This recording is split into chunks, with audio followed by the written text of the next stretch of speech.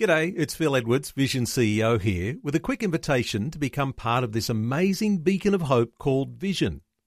Together we can put our love into action to help people of all kinds build or rebuild their lives on the truth of God.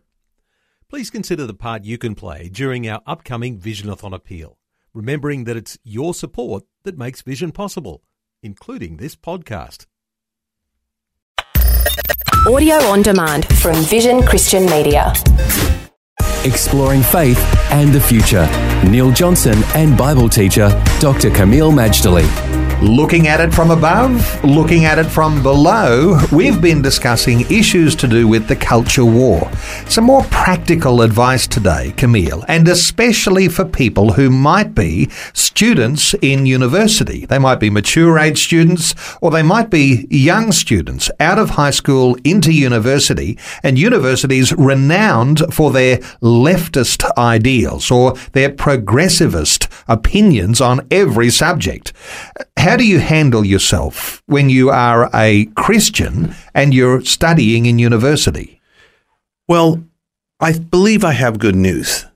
For those that have a conservative biblical Christian viewpoint and you end up going to a secular university, first of all, you better realize that most of them have left-leaning progressivism as their prevailing worldview.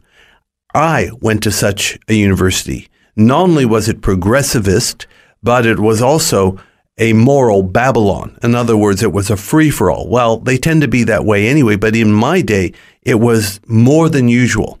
I was a baby Christian, Neil. How on earth did I survive? Well, I did survive, and I even thrived. In fact, I grew spiritually, amazingly, in such a dark atmosphere. But again, where iniquity abounds, the grace of God abounds even more.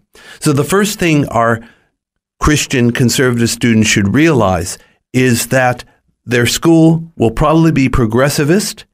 And because of that, knowing it in advance is actually good for them, because once they understand the situation, they're halfway towards the solution. They know the playing field.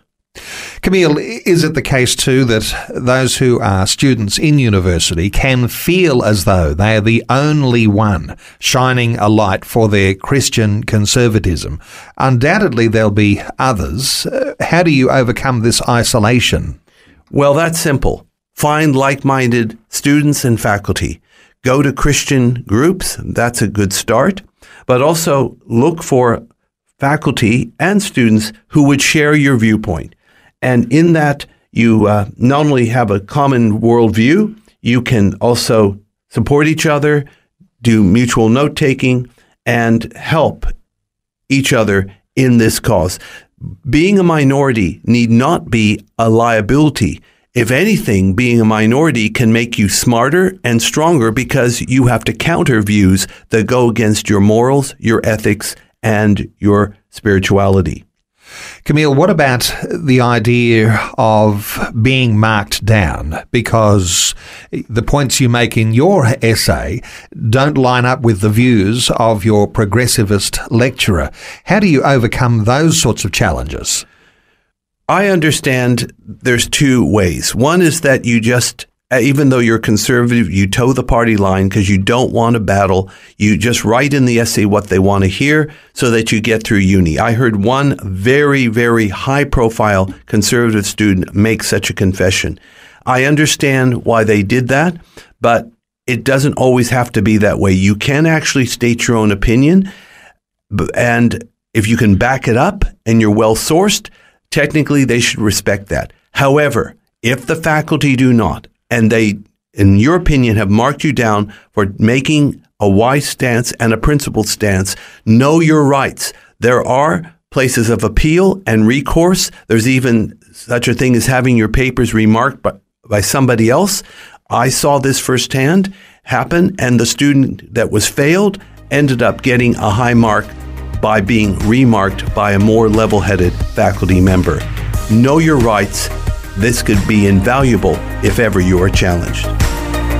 Faith and the Future with Neil Johnson and Dr. Camille Majdali from Teach All Nations. For more from Dr. Majdali, including books and DVDs on prophecy, Bible commentaries, plus today's and other episodes of Faith and the Future, go to vision.org.au.